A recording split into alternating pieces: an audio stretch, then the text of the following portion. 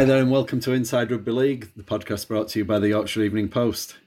My name's Richard Byram and joining me on the line again this week as usual is my colleague Peter Smith. Peter, as regular listeners will know, is the Yorkshire Evening Post chief rugby league writer. It was a busy Sunday for our teams with Castleford, Wakefield and Leeds all playing, should I say. And it was in fact Rowan Smith's first game in charge of Salford, but I don't think it went exactly how either he or Leeds would have wanted.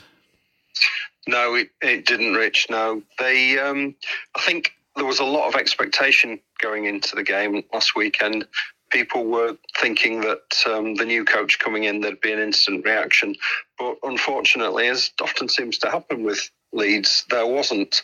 The performance declined after a couple of wins, and they'd only lost one of their previous 4 games, but the performance was a throwback to how they'd been playing under Richard Agar earlier in the season. Agar's last game was a defeat at Salford, and that was by 14 points, and this time they lost by 15, so it suggested no real progress has been made. That's probably not actually the case. There were certainly positive signs under Jamie Jones-Buchanan in his 6 games in charge, but it took them a few matches before they got a win for Jonesy. So it does take time. I think the new boss wants to change a lot about the way Leeds are playing. He's putting an emphasis on promoting the ball, and if players see an opportunity to go for it, he's changing some of the way they defend. And I think it's going to take a little while for that message to sink in. You've got to remember that Leeds have actually had 3 coaches this season. Started with Richard Agar, then Jamie Jones-Buchanan, and now Rowan Smith. So it's maybe no surprise that they're taking a little bit of time to adjust. It was a poor performance, but I don't think that says anything about Rowan Smith's suitability for the job or anything like that. I think it'll be good for him to have seen Leeds in action live rather than on tape and in training, and he'll probably have more of an idea now of what needs to be fixed, which on that evidence is quite a lot. It was the old problems, really. There was some poor decisions made in defence. On attack, they made far too many errors, didn't take the chances they created, and when the opposition scored, heads seemed to drop, which has been an issue all season. So that all needs working out, but I don't think it changes the situation too much. It puts a bit more pressure on in terms of the league table, because Leeds are now only 3 points clear of Toulouse, and they'll go back to second bottom in the table if they lose to Wakefield this Friday. But in the overall scheme of things, it's a long-term job, and I think people have to realise it's not going to be fixed overnight. Rowan Smith's going to need a lot of time to get his ideas across. I think we'll only really see what he's capable of next year when he's had a full pre-season under his belt. Obviously, he needs to make sure that next season he's in Super League, and they'll have to pick up some wins pretty soon to do that. But I don't think we can say we learned too much about what the new regime is going to be like going forward from Sunday's game, unfortunately. It was good to see some players come back. Richie Myler, Zach Hardacre, both back in, along with Zane Tetevano and James Bentley. I thought it was good to see Sam Waters get an opportunity off the bench. He's somebody that's been on the fringe of the team for the past couple of seasons, but obviously Rowan Smith had seen enough in training and on tapes to think he was worth throwing in there. Those players had all been out for a long time, and it's going to take a while for them to get back up to match fitness as well. I think David Fossey was another one. So I think there are reasons why Leeds lost and why Leeds didn't play well at the weekend, but we'll certainly want to see a better performance against Wakefield on Friday. Yeah, that's shaping up into being a really big game, isn't it? I saw some of I saw all the highlights of the Leeds game, and to get off to a poor start, say the tries were well worked, or the Leeds defending was pretty poor as well. There was nothing scintillating about them really, was there? It was clean passes down the line, and particularly the second one, Burgess had a free run to the line, and I think because it was Salford, and as we've said on here a few times, Leeds always seem to have a bit of a sign over Salford, don't they? They're the one team that they seem to be able to guaranteed to win, although that particular run even seems to have ended in recent times. And I did fancy Leeds. We said last week that thought new coach coming in and time to work with them in the short term, it should hopefully produce some results. So it was a bit of a surprise then when I saw that evening that they'd lost, but read obviously your report, and fair comment really on the highlights I saw, that they didn't really get going at all, and 169 points scored all season probably tells the tale in itself. Once they go behind, as you've suggested, they don't really have a way yet of opening up teams, and I suppose with Aidan Caesar being injured and others having to fill in, and Richie Myler's been out, he's another creative player, isn't he? That you can understand why, but hopefully now over the next month or so they've no real distractions now. They can just crack on and start playing the Rowan Smith way. They've got, I think Smith's got some decisions to make when he names his team for the, or before he names his team for the Wakefield game. He went with Richie Myler coming back at fullback against Salford, and Zach Hardacre in the centres, and continued with Cruz Leeming at half, because obviously Aidan Caesar's out.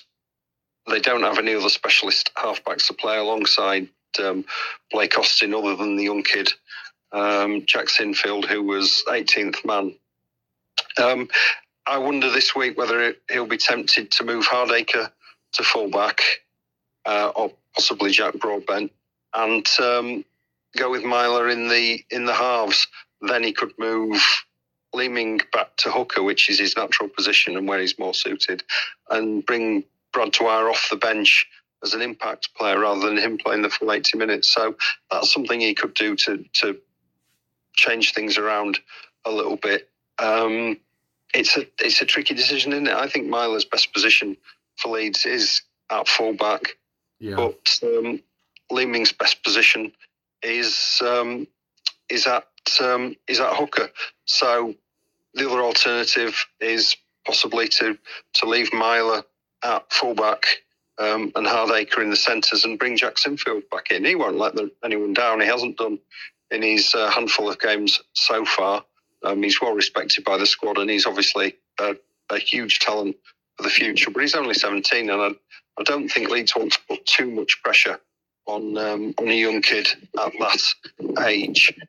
So it'll be really interesting to see what Rowan Smith does this week. I don't know whether he'll particularly want to make big changes to his lineup in only his second game, but clearly they need to find a way of playing better than they did on Sunday, in what, as we both said, is a crucial game, because if Leeds lose, they'll be right back in the relegation mire, and with Toulouse picking up points against Wakefield, there isn't much margin for error. I think Toulouse will win, as I've said before, or win some home games this season in the heat of the south of France. I don't think they'll win many away, but they will win games at home, so Leeds have got to pick up points.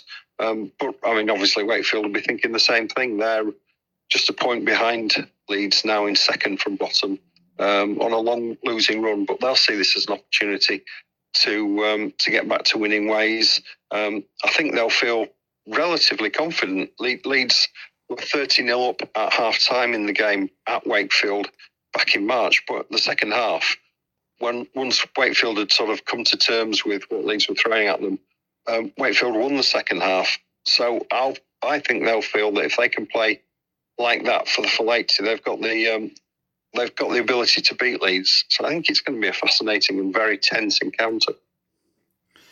Yeah, from my point of view, obviously, I hope that Wakefield can stop the rot. And again, as we've said on here a few times, Wakey are always capable of pulling off an unexpected result against the more leading lights in the division, shall we say. And the way it's been going in recent weeks, they really do need to arrest this slide. As you have said several times on here, fancy Toulouse to win some games at home with the advantage of the heat and not having to travel.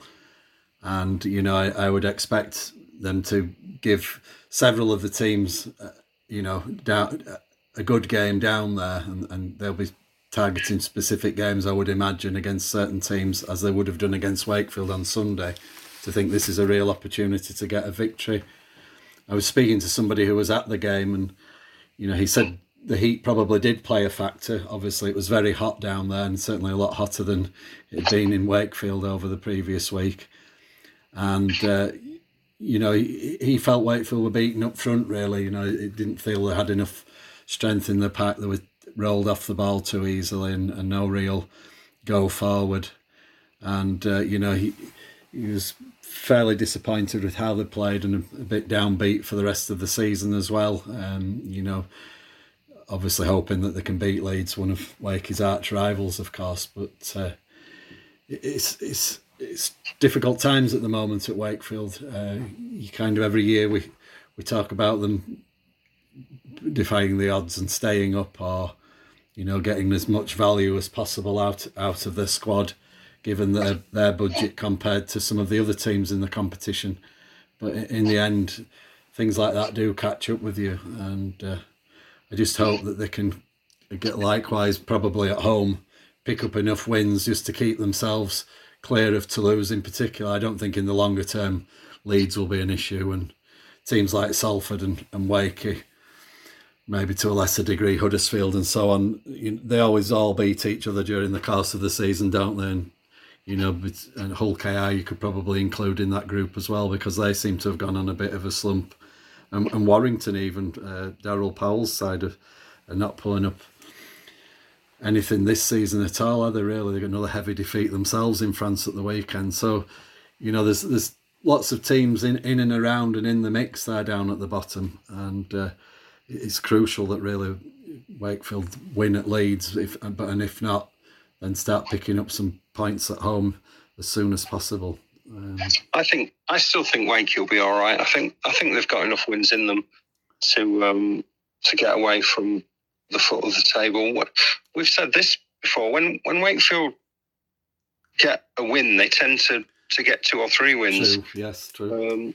And ditto defeats. So they're not a team that wins one, loses one, and haven't been for a few seasons. So I think once they break this losing run, that they'll pick up a few more victories, and I think they'll be okay. I still think, although as I say, I expect them to win some games at home, I still think Toulouse are probably favourites to go down. They've probably got the weakest squad in Super League. Obviously, they lost some key players just before the season started. They are starting to bring in some big name recruits, but I still think if you had to bet your last 50p on who would go down, it would probably be Toulouse. But I don't think that means the other teams can be complacent. No. Though, because they've got problems themselves. There's a lot of teams struggling at the moment. Obviously, we know all about Leeds and Wakey, but as you mentioned, Warrington have been really poor this season. Yes. They won't go down, but they're having a poor year. And Hull KR have scored 4 points in the last 3 matches. They've been nilled twice, and they got just the one try in the cup semi-final against Huddersfield, and they look like they're sinking like a stone at the moment. So they might be vulnerable if they don't pick up some results soon and get some players back from injury, because there's obviously coaches leaving at the end of the season. It appears from the outside that that's had an effect on the way the team are playing, because they've been very poor in the last few matches, but they're also losing key players, and it's going to be difficult for them to recover. I think they've probably got enough points to be safe and enough more wins in them, but they're going to have to turn things around pretty quickly as well. They look a very demoralised outfit at the moment, heavily beaten and nilled by Castleford last weekend. So, yeah, there's a lot of teams, that did okay last season, really struggling to find their form at the moment, and it's probably the bottom of the table is probably of more interest than what's going on up at the top as things stand at the moment.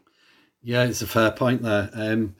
Just before I go on to speak about Hull KR myself, I just wanted to say that what Mark had said about Toulouse itself was that it was a really good trip, and the fans had enjoyed it. He said there wasn't a huge number of home fans, but the ones who were there were very passionate and diehards, as he described them. But he said they were made to feel very welcome, and there was a band on, and they had a drink with some of the players. Obviously came over to see the fans, and obviously they had a drink with the locals as well, and said it was a really an enjoyable experience and a trip they would recommend if anyone listening was thinking of following their team there maybe later in the season. Obviously be aware of the heat. That obviously a lot hotter down there even at this time of the year than it is around here.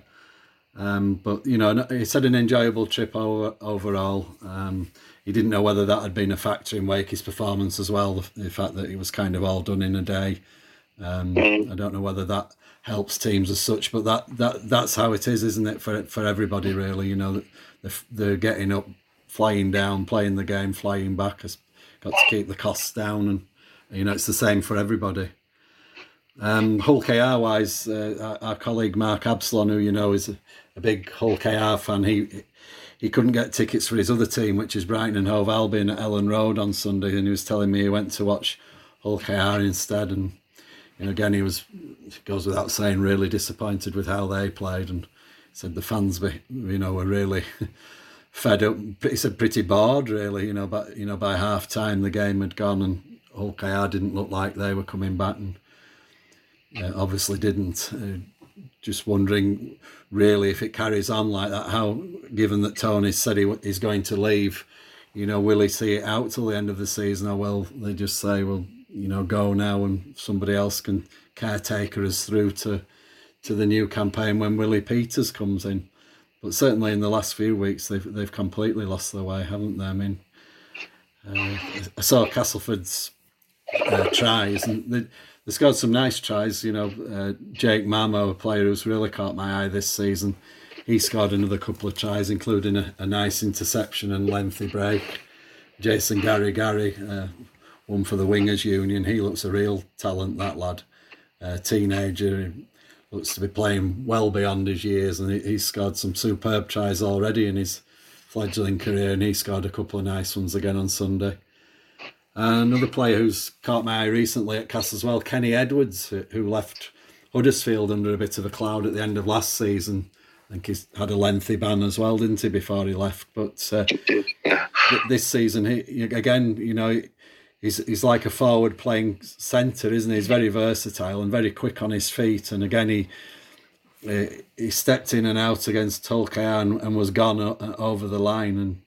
And obviously knuckled down there at Cass and showing the quality player that he is. I don't think that was ever in any doubt, but obviously had a few issues down the years off the field. And, but this time at Cass, he's obviously settled in. He's in an environment that he's enjoying. Lee Radford's getting the best out of him. And, Cass looks onwards and upwards for them at the moment.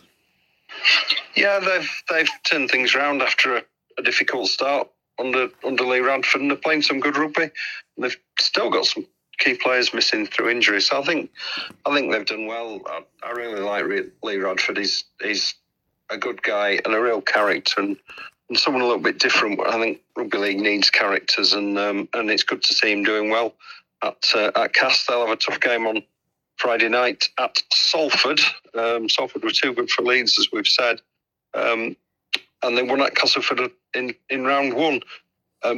Salford got a very good back division, and the halfback Bradley Croft tore Leeds apart at the weekend. But I think if Cass play the way they have been doing for most of their recent games, they had a poor performance in Catalan a couple of weeks ago. But other than that, they've been on the improve, and I think they'll probably win this weekend, and they should be looking at a top 6 finish. I'm not sure how much higher they can go than that because of the poor start. But they're having a decent season, starting to find their feet under Lee Radford and playing some good rugby. I know some people weren't particularly thrilled about the style of rugby they thought Castres might play this season, but they signed attacking players and they're playing attacking rugby, and it's good to watch. Yeah, people are always quick to criticise. We spoke, didn't we, just before about Rowan Smith and how it would take time, and probably in another month, if Leeds win 3 out of 4, nobody will remember the Salford game. And I think Lee Radford, he left Hull and he was out of the game for a while, and then he knew for quite a while that he was going to be replacing Darrell at Castleford, but he just had to bide his time. He couldn't actually get his hands on the players and start working with them. All he could do was sit and watch and maybe look at ways he felt that he could improve or change the play when he eventually took over. And again, new players coming in, some of those that were playing leaving. It does take time. It's very rare. Despite, I know we talk about a new manager bounce in most sports, don't we, where somebody comes in and they win 3 out of 4 and it all seems fine and dandy, and then they lose 3 out of 4 and everybody's calling for that fella's head or woman's head. And, I think Lee was harshly judged, I think, in his first few games. And, the way that Castres are playing now, they're having more good results than bad. And as you say, perfectly capable of getting into the playoffs. Whether they could go any further this season, I don't know. I suppose they would have fancied the Challenge Cup this year as their main target, and obviously that's gone now, but they did have a decent dig at it. And good for Lee. He showed at Hull that ultimately he won some silverware, and I'm sure that given time and the resources, he'll do the same at Castres. I think so, yeah. Rugby League's trending at the moment on Twitter for sad reasons. We heard today that Maurice Lindsay, who anybody who was watching Rugby League in the 80s and 90s will be very well aware of, has died aged 81. The RFL, in their statement, described him as one of the most influential people in the sports modern era, and I'd certainly echo that. He obviously was from Wigan, was known as for his time as chief executive of the RFL and chairman at Wigan, but he's had a huge influence on the sport as a whole. He was the driving force behind Super League and behind the switch to summer rugby. He played an important role in the Australians coming over in the early 2000s when it looked like a planned tour would fall through. He persuaded them to come, and that saved the game a lot of money at a time when finances weren't great. He was probably a bit of a Marmite character, but he wasn't afraid to make tough decisions and to upset people. And he certainly provided a real driving force for the sport for a lot of years. He was at Wigan when they went from a team that had been struggling. They were actually relegated into the second division for a season. Under Morris, they went fully professional, the first team to go full-time when it was basically a semi-pro sport.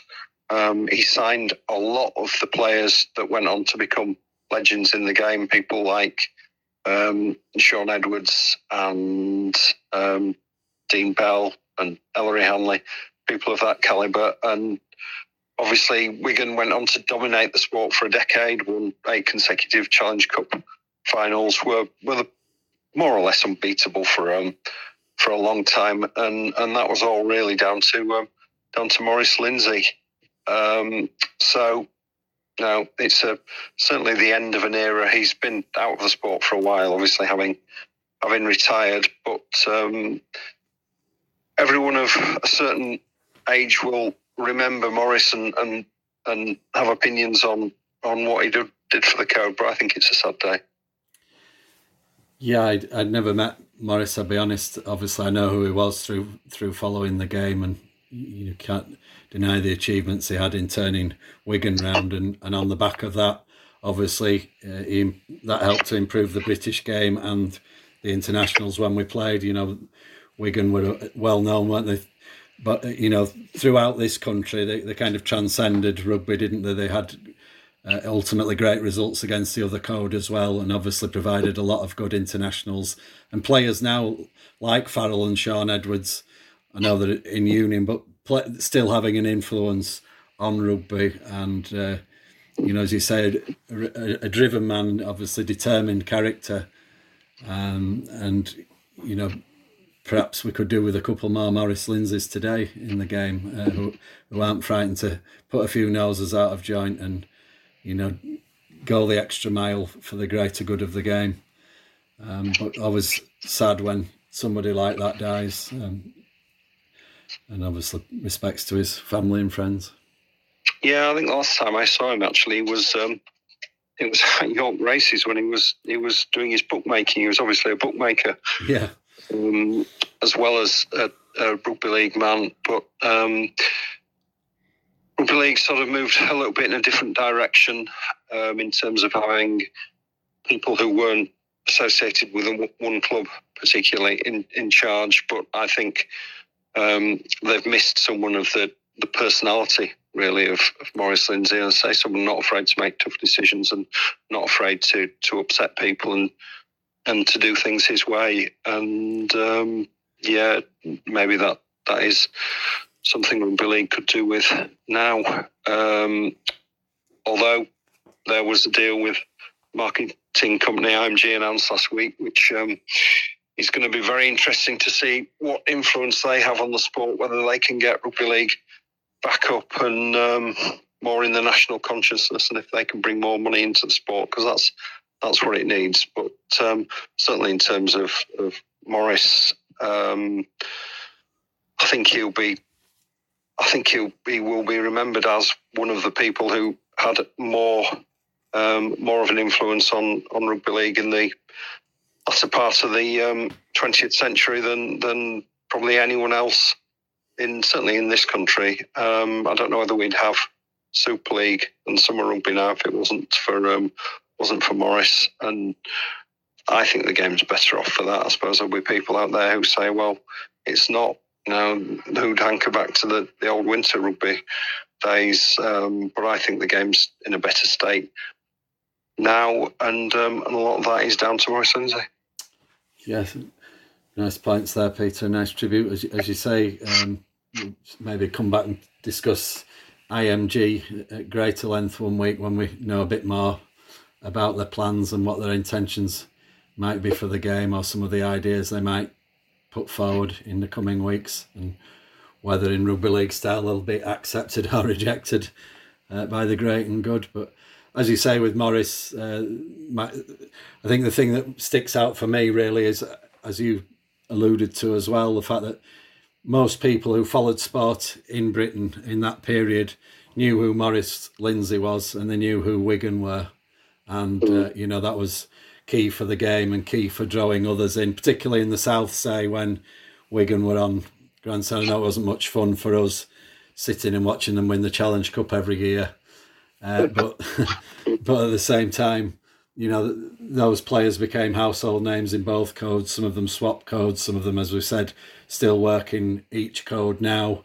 And there's a huge legacy all the way through there of the players that came through, that are still involved and passing on their knowledge and expertise to rugby players of either code across the globe. And, for that, we should be grateful for Maurice. And as I said before, maybe a few more Maurice Lindsays today wouldn't go amiss to help grow the game once again. On that note, I think, Peter, we'll call it time for this week. Thank you very much, as usual, for all your comments and insight. Just my weekly reminder that you can get the very latest rugby league news from Peter's Twitter feed at Peter Smith YEP, and at the YEP Sports Desk, and also my own at Richard Byram YEP. You can get this podcast also via the Yorkshire Evening Post website. It's attached to most rugby league stories, I believe. And obviously you can get all the latest news and views from across the world on our website, yorkshireeveningpost.co.uk. But for now, I think we'll say goodbye and we'll be back again soon.